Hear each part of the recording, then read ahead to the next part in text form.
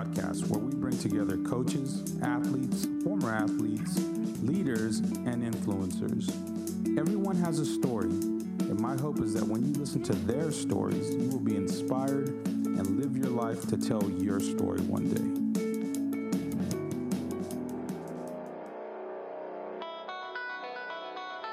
Today's guest is Matt Gran. Coach Gran is an assistant coach at the University of Dallas. We talked to him today about being demanding without being demeaning, about learning how to embrace criticism, being a survivor, and how to make everyone around you better. I hope you enjoy this podcast and you look to get better every day. Welcome to the podcast, Coach. Mike, thanks for having me. And I'm really excited to converse with you and share what I can. And more importantly, I'm excited that I finally got introduced to the Chicago Bulls intro music for once in my life. Yeah, man. You know, you're the first person that's made any kind of or acknowledged that. You know, I grew up a Bulls fan. Michael Jordan is still my guy, even though he doesn't think Steph Curry's a Hall of Famer. You know, in that intro to the who was it, Pink Floyd, and man, that does it for me. Every time I hear it, I get excited. But yeah, thank you for mentioning that. I put a lot of thought into that, quite honestly. I figured you and I are pretty close in age. You know, we came up during the three-peat, and then Michael's return and another three-peat. So, no, good times, man. Good times. Yeah, man. So, Coach, I'm so glad to have you on. Thank you for taking the time and making the time. I know you've probably had a good long day, and so have I. But you know, I'm glad we were able to get this done. So, Coach, Absolutely. I'm gonna start off like I do every podcast. And how were you introduced to the game of basketball coming out of Silverdale, Washington? I was introduced to the game because my dad was actually a high school coach. All right. And I basically grew up in his gym, and I was around the game at a very, very young age. And, you know, it's funny when I look back and other kids in my neighborhood were maybe running around pretending or wanting to be, you know, policemen, firemen, astronauts. I typically had a whistle around my neck. Wow. Yeah. That's great. And I remember the house that I lived in until I was about 6 years old. I had a big kind of open living room area, and I used to have pretend basketball games in there where my couch was my bench, and I'm coaching players, you know, imaginary players in my living room. Awesome. So, you know, it's always been there, and it's always been a passion. And I don't know exactly. I can't pinpoint exactly what it was that made me fall in love with it. I think it was just, again, the proximity to it. Yeah. But, you know, there's something beautiful about the game of basketball when it's well played that I think, you know, you've experienced that in your career too, that it's almost like music, you know, when it's played well, it really is a gorgeous thing to be a part of. You're talking about flow. And you kind of like you can relate to this, being in the zone.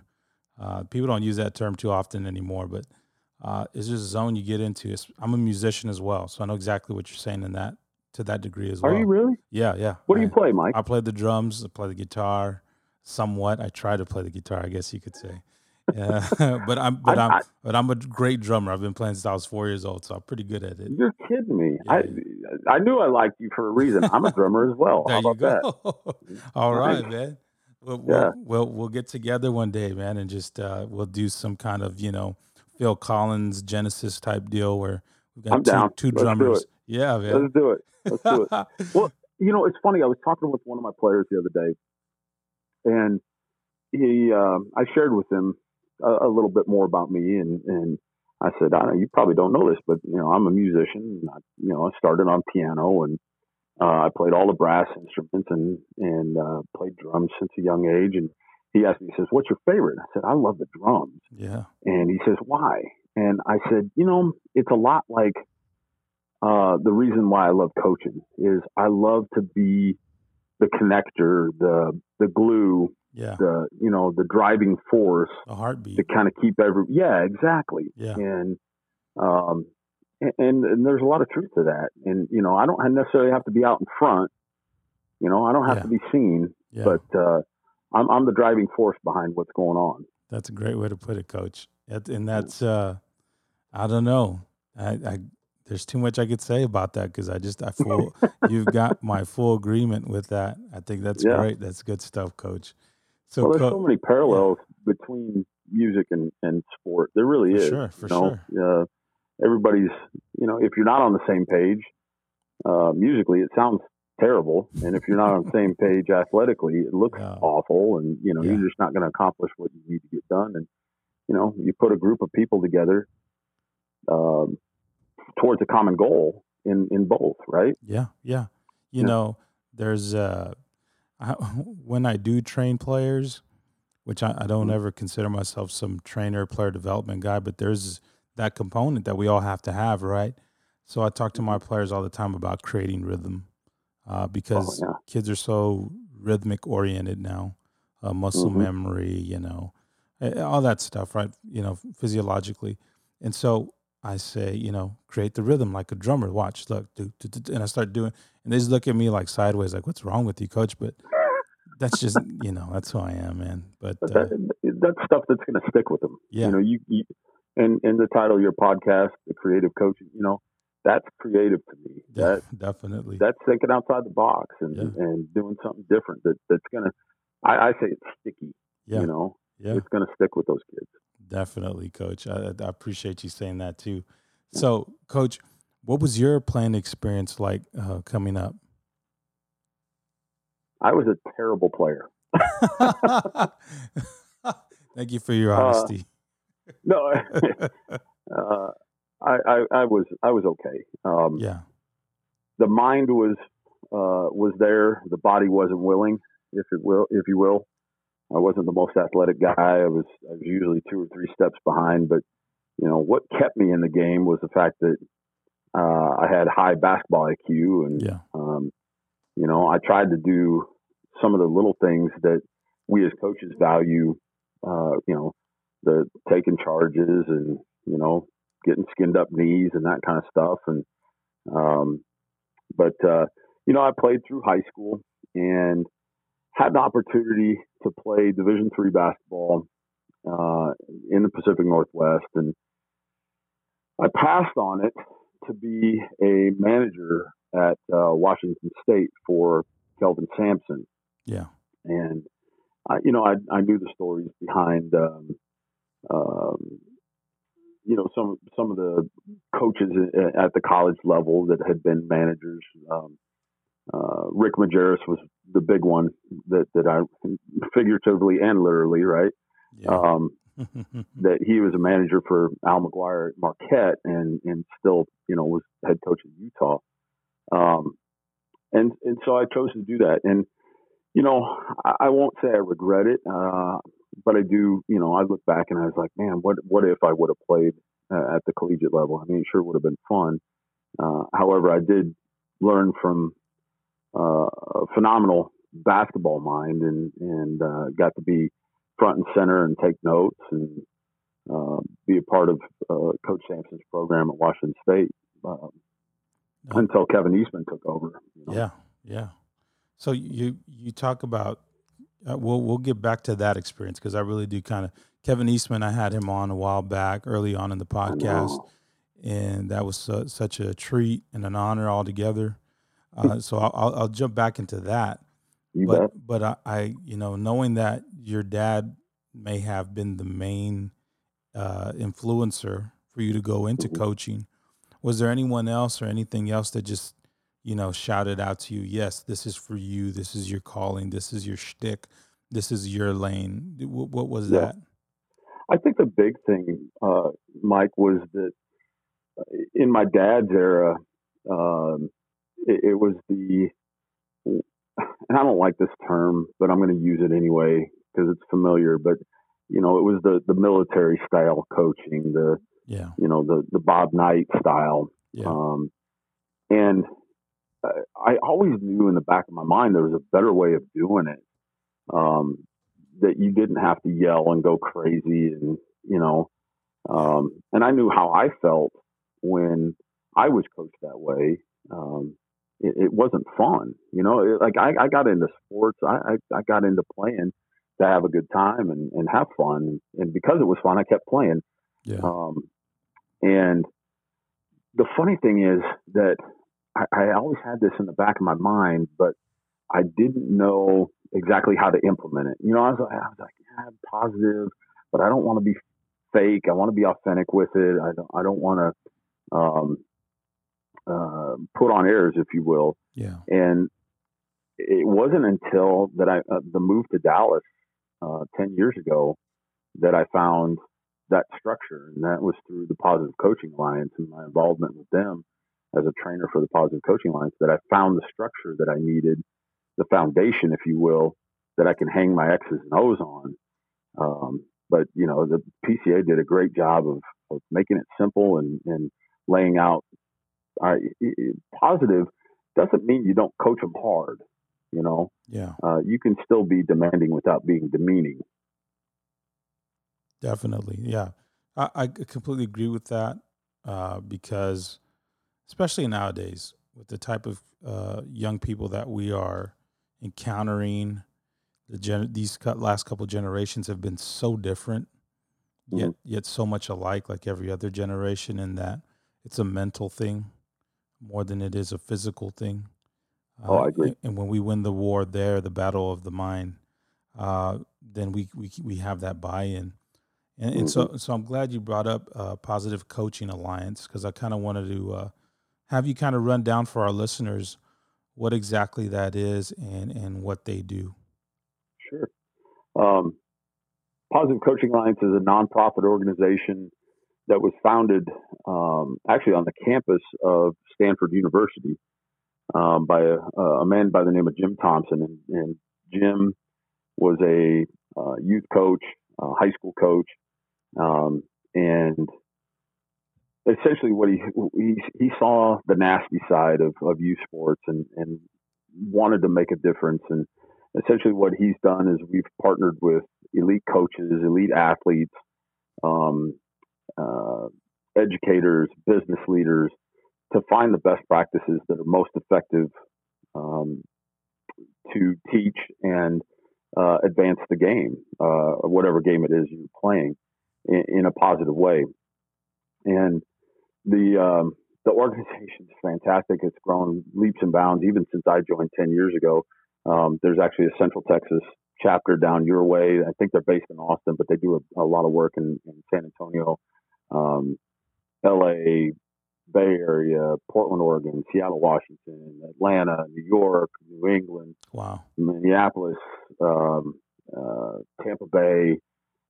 There's one in Houston, one up here in North Texas. So it's a nationwide movement, and um, essentially the pillars behind positive coaching are three things. There's three pillars to this, and it's getting not only athletes and coaches to um, make the athletes better themselves, better their teammates, and better the game. But there's also two more lenses that we try and incorporate, and that's parents and youth sports organizers or athletic directors. And it's really a fun thing to be a part of and see the positive change that we can have through athletics, not only for the sport, but in life in general as well. That's great because it's so ironic. I just got off a phone call probably about an hour and a half ago, and it's a parent from another city, not San Antonio, where I live, and they're Hmm. asking me, "Hey, can you help come in and you know help us with this, that, and the third?" There's a lot of positive change that needs to be made because my mindset's always set on, okay, I'm a psychology guy, right? So my mindset is on positive psychology, negative psychology. Are we mentoring, or are we just counseling, or are we coaching? Like how are we handling this? Is it everything problem based, or we're just working to get better because you don't have to be broken to get better? So it's like I feel like that's what you're talking about is everybody involved, all the stakeholders involved, making sure that they're doing what's best and right for the kids, and that sounds like a really worthy cause. So, Coach, if people want to connect with the Positive Coaching Alliance, how would they do that? The Positive Coaching Alliance website is a great resource. They have tons of free things for coaches and athletes and parents as well. And that's positivecoach.org. Okay. And they also have social media presence as well. Twitter, I believe, is Positive Coach US, and I think it's the same for Instagram as Instagram. well. Okay. Yeah, All right. No, Coach, I appreciate you kind of running that down for us because certainly. I think we're always looking for resources and people to partner up with uh, to really have the impact we need to have on young people because it's some people say, well, I'm not going to see them till they're in college. I'm not going to see them till they're in high school. Wouldn't it be great to help yourself No and be question. proactive, if you will, No and question. kind of go at it like that? So thank you for sharing that. Now, Coach, you talked about your time with Kevin Eastman, and I think just a little bit of time that I had with him, and prior to that, was really kind of you know had a paradigm shift in some senses, Hmm. and I feel like, man, if you got to spend time with him, what was that like? So I spent all 5 years he was at Washington State. I was with him, and uh, I was fortunate that when he got hired, I worked camp for him the summer he got hired, and I was going to do the manager thing again, and I busted my tail, and he pulled me aside one day, and he said, "Man, you're like working your tail off. What are you trying to do here?" And I said, "Coach, I want to be a coach too." And he says, "Well, you don't need to be in the equipment room. You need to be working in my office." Wow. And immediately I lit up, and I was like, "Wow, this is amazing. At 20 years old, I'm going to be working in the basketball office at Washington State." And so this is mid '90s, and essentially what I did for the next 5 years was I was his director of basketball operations without that title. I Yeah. mean, Yeah. that position didn't exist Yeah. It unless didn't. you were at Duke or UCLA at the time. And but that's what I did, and it was phenomenal. And every day, it was just I couldn't soak up enough, Yeah. and it was like drinking from a fire hose, if you will. you Wow. know, Great just term. yeah, it was phenomenal the amount of things that were coming at me, and the funny thing is now in my mid 40s, I appreciate it so much more, and I can look back and go, man, that's what coach is talking about, or these the things that he was espousing at that time. I was too close to it, and Yeah. now that I've matured and gotten older, I go, I find myself saying Kevin Eastmanisms on a on the daily. Yeah, man. That's good. That's actually good. Yeah. Sometimes familiarity will do that to us. Like you talked about earlier about proximity with your dad. Sometimes we're too close to the situation to really realize what's actually happening. But it serves us well no matter what. It serves us moving forward from those experiences. I'm a firm believer and it's kind of based in the Bible, where you teach kids the way they should go and they won't turn from it. And I think us as coaches and even grown men and women, if we are around an environment that's conducive to our growth and development and being lifelong learners, another Mhm. Kevin Eastmanism, um, we really will grow. It'll come back here again. We'll have a total recall, if you will, of those things when we really need it the most. And so I Absolutely. feel like that's kind of the case. So, Coach, kind of moving forward, you coached some high school ball at Moscow High School. What Hmm. was what was that transition like going, from being a student manager, assisting Adobo essentially, and then Hmm. going back to assisting at Washington State. What was that transition like? You know, being a head coach at a young age, I think for me was it was phenomenal in the fact that I went into Moscow thinking I knew everything there was about basketball, and Yeah, quickly learned I didn't. yeah. I was about to say, yeah, And it was humbling.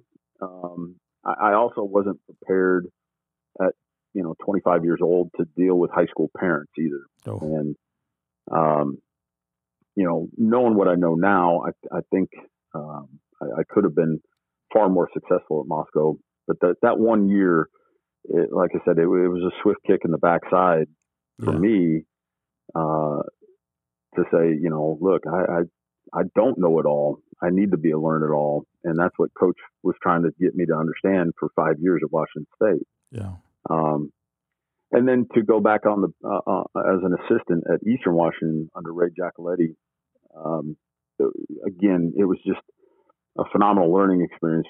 Coach Jack is a brilliant basketball mind.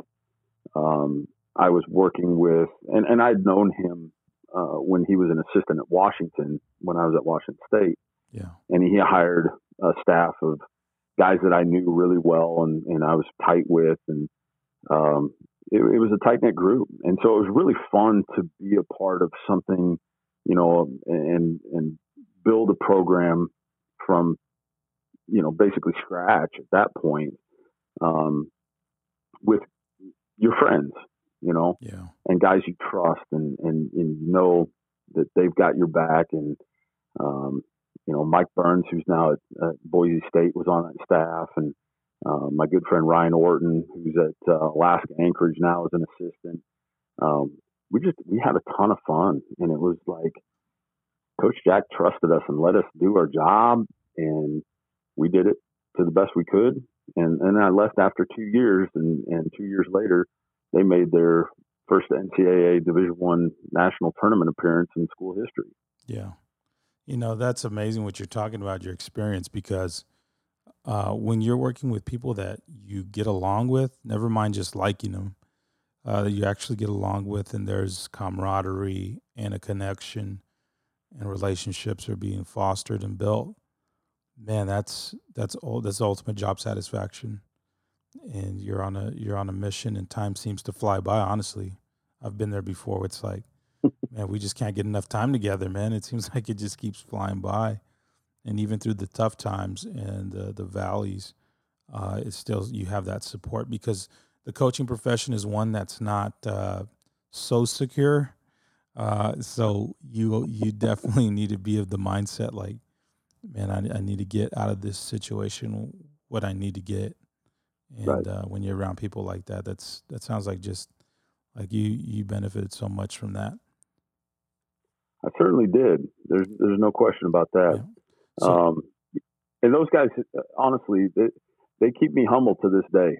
And we all kind of have a pact, if you will, that if we get to be too big time and we forget our roots, that if somebody does that, everybody else, in line gets to punch that guy in the nose, and he's got to get out of coaching. there you go, man. It's got physical repercussions. Right? Right. I Right. got you. I got you.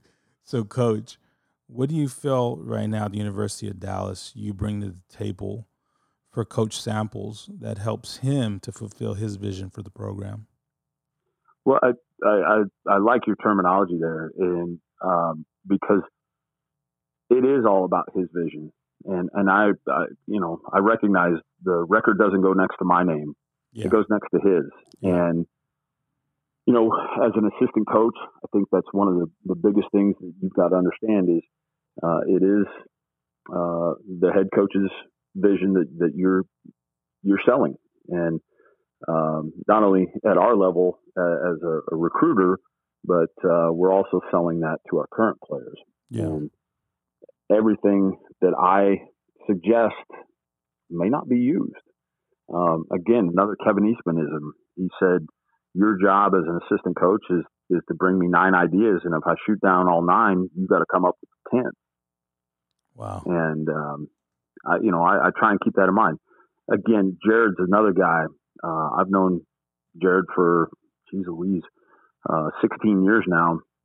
We actually recruited against each other when he was assistant at Southwestern, and uh, he's one of my best friends, Yeah. and I trust the guy with my life. Um, you know, I'll lay across train tracks for him. Uh, Wow. if something were to happen to me and my wife, I would have no issues with him raising my children. You know what I mean? Like that. Yeah. That's how much I trust and love the guy, That's big time. and it creates a great environment for us because again, if I throw out an idea that I want um, or see, I shouldn't say I want, but something that I see.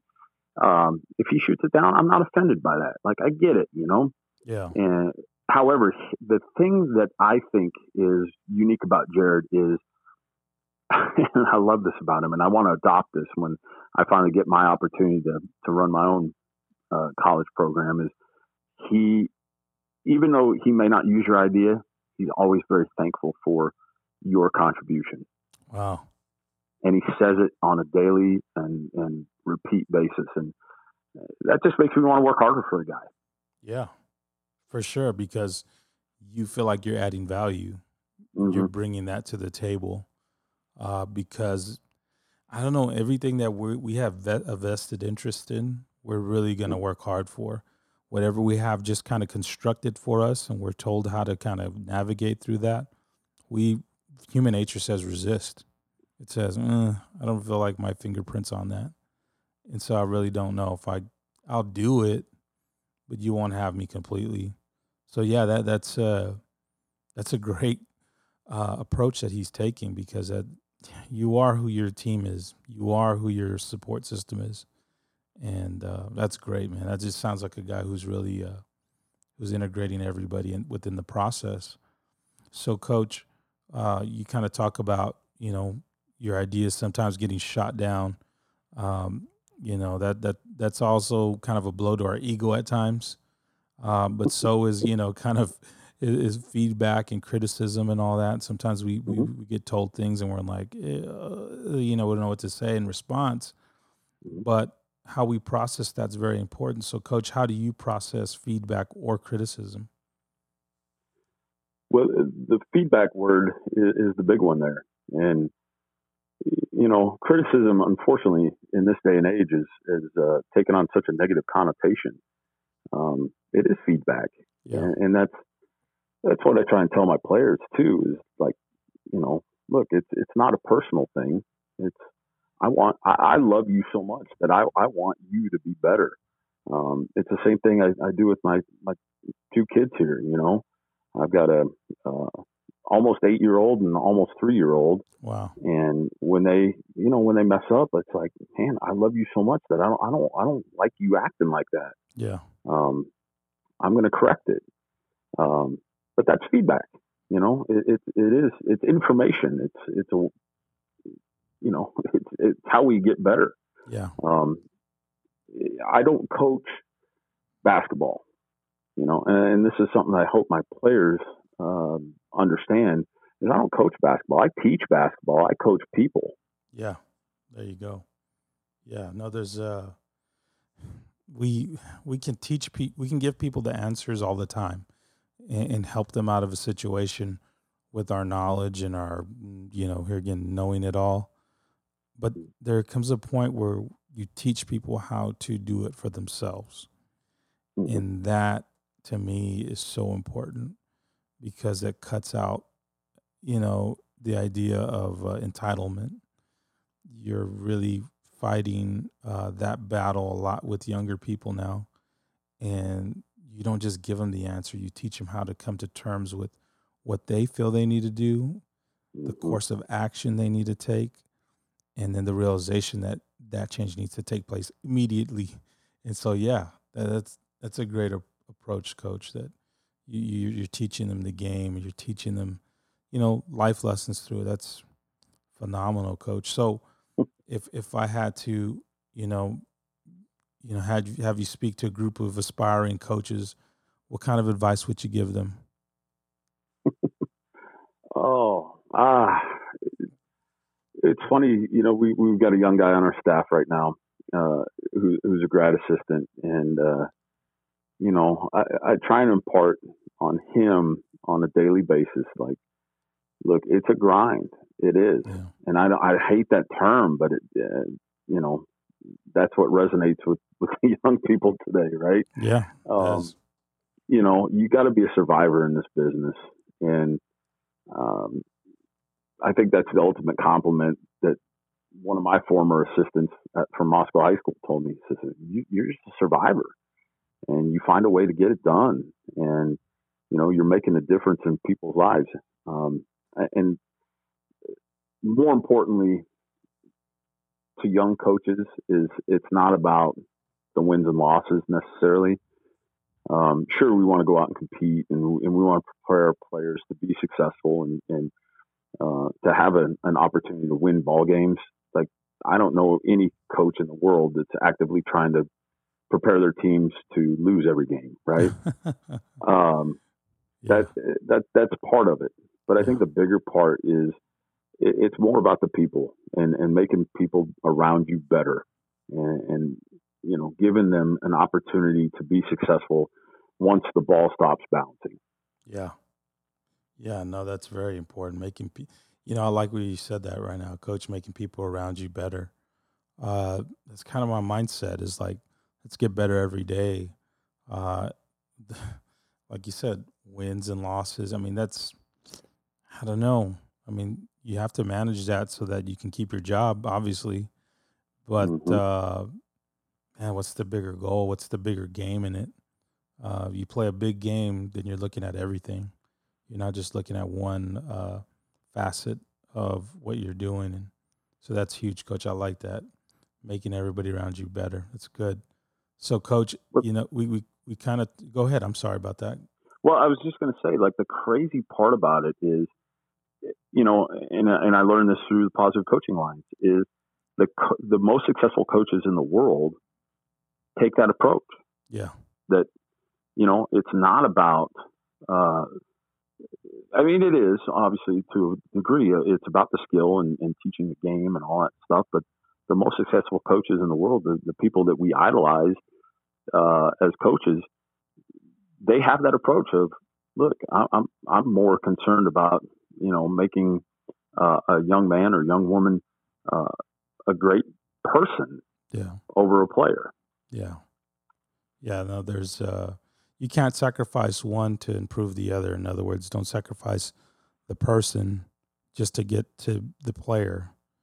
I think a better approach is saying one is more important than the other. The person is more important than the player, because anything can, like you said, post basketball, they're still going to have a long life ahead of them. Even if they go pro, they're going to retire at 33. What it would be to be 33 again, Coach, right? And still be thinking about playing professionally. And but you know what I mean? There's just such a long journey, and you got to prepare them for it. So I really do like that, Coach. So I would say, you talked about your family. How do you manage your family time with such a busy schedule, with being the recruiting coordinator and all? I listened to Ali Farokhmanesh on your podcast just recently, actually. And the funny thing is, I was at Washington State when Ali was like early elementary school. Wow. His mom was the head volleyball coach there, and his dad was the assistant. And he was actually one of my campers at basketball camp. Wow. But I loved what he said, and I totally agree, is that, there really is no such thing as balance when it comes to college coaching. Yeah. There isn't. However, at my level, at Division III, it's not year round like Division I. I've basically, coach my guys basketball wise. I teach them the game of basketball from October 15th till the end of the season. Then I'm hands off. Yeah. I can't be on the floor with those guys in the off season. So for me personally, that's a big reason why I chose this level, and I love this level, is that I do in the off season have a lot more time with my family. And however, it's still a challenge. obviously in the summertime with recruiting, getting out and seeing players over the summer. Um, it's not the easiest, but the beauty of my situation is my wife was also a college basketball coach at one point, so she understands the business. She understands the necessity to be out in the wintertime Yeah. every Tuesday and Friday night, watching games. And, she understands that small college basketball is uh, schedule crazy in the winter, but um, we just find a way to make it work. Yeah. And I try to, spend as much time with my kids as possible. Like tomorrow we have an off day from practice, and I'm actually really looking forward to getting home and being able to spend 2 or 3 hours with my kids and put the phone away and say this is family time. Yeah. That's awesome. Yeah, no, it's I don't know. A lot of you talk about that having that type of access and availability. There's so much to be said for that because you just man, life is so short, so valuable. And although I don't know of anything that's lasted longer than my life. Um, you know, I kind of say that facetiously, but I really do think like time is so valuable because you never get it back, and you don't ever want to miss certain moments. But it's inevitable at times. We can't all be there for everything, but it's so beneficial that your wife understands that. Your kids kind of here again. You talked about with your dad. Mm-hmm. The example he was to you, and how it's benefited you here again to this stage in your life. And I think that'll do the same for your family. So that's good stuff, Coach. So I would ask you, Coach, about kind of here again, lifelong learner, being a learn it all, not a know it all. What have you learned about yourself throughout your career, Coach? Well, I've definitely learned that never diagnosed, but I What? know I'm ADD. Uh, Oh man. and it is a struggle. I'm not gonna lie. At times I can get locked in um, on a certain thing, and time is just non-existent. Yeah. What feels like maybe 5 minutes could be up to 3-4 hours. And Wow. the flip side of that coin is sometimes it takes a little bit for me to focus, and I've Yeah. really got to work at that. So that's one of them. Two is I've also learned, again, going back to my experience as a high school head coach, that I don't know it all. Yeah. And I think that when I came to grips with that, and I truly, um, I honestly hit a point, bef- geez Louise, this was 2007. I actually interviewed for the head coaching job where my wife was the head coach. I was the assistant, and I didn't get it. And I hit some rock bottom there. Yeah. Um, and I had to come to grips with the fact that, again, I didn't know it all, and I wasn't prepared at that time to be a head coach. And um, when I did come to grips with that, man, the learning kicked in hard, and my knowledge of the game accelerated, and um, I just said, you know what, I'm blessed to do what I do for a living. I can still impact kids in a positive way. I still get to go to the gym and get paid to do it. You Yeah. know, what, what's the problem here? You know what I mean? Perspective, man.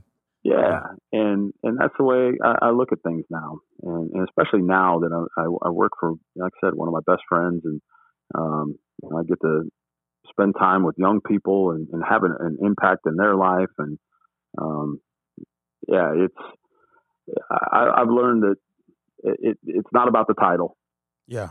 you Yeah. know, For it's sure. more about influence. Yeah. I tell people this all the time uh, because there's a certain, for what in the space that I'm in, right? I've Hmm. got some authority and some power, right? Where Hmm. I can tell people, you do this, you do that.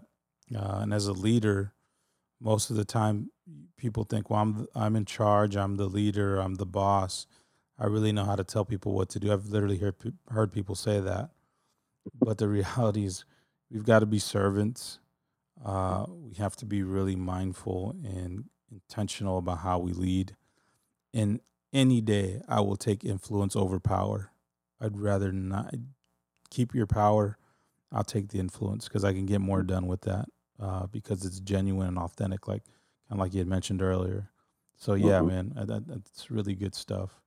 So, Coach, I ask this question to every guest because, from my perspective, I think it's important. You have kids of your own. You have young people that are kind of hanging off your every word at times. Maybe not, in the by and by, but every once in a while, your players will hang off every word, but they're hanging off every action. They watch everything you're doing.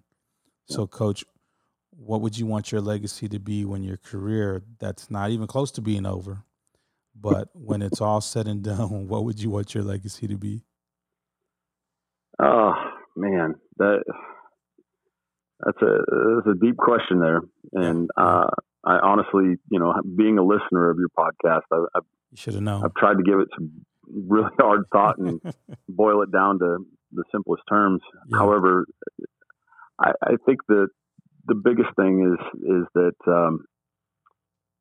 I treat my players like they're my own children, and I coach my players the way that I want my children to be coached. Yeah. And ultimately, at the end of the day, I want my biological children, my son and my daughter. I want them to be better every single day, and I want them to be able to say, "I watched my dad work his tail off, and I want to work hard. Yeah. I watched my dad be kind to others, and I want to be kind to others. And I watched my dad persevere through some stuff. Yeah. I want to be tough like him. And ultimately, if somebody tells me about my own children or my players, if they say those three things, they work hard, they're good people, and they're tough, that's the ultimate compliment I can receive.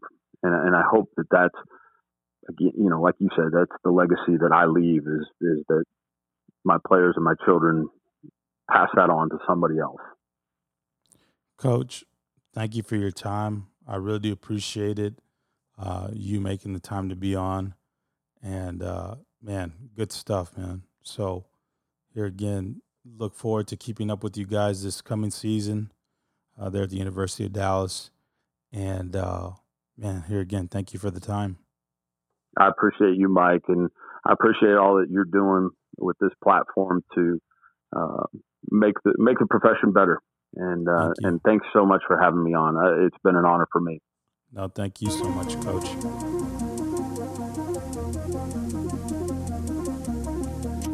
Thank you for listening to the Creative Coaching Podcast. Know that you are appreciated. So please take the time to listen to us on Anchor, Apple Podcasts, Google Podcasts, Spotify, Stitcher. You can also follow us on Twitter at CreativeCoach47. Here again, all of this I thank you for. Please leave a rating, subscribe, follow, leave feedback. This is your platform, so take ownership of it. And here again, you are appreciated. So thank you.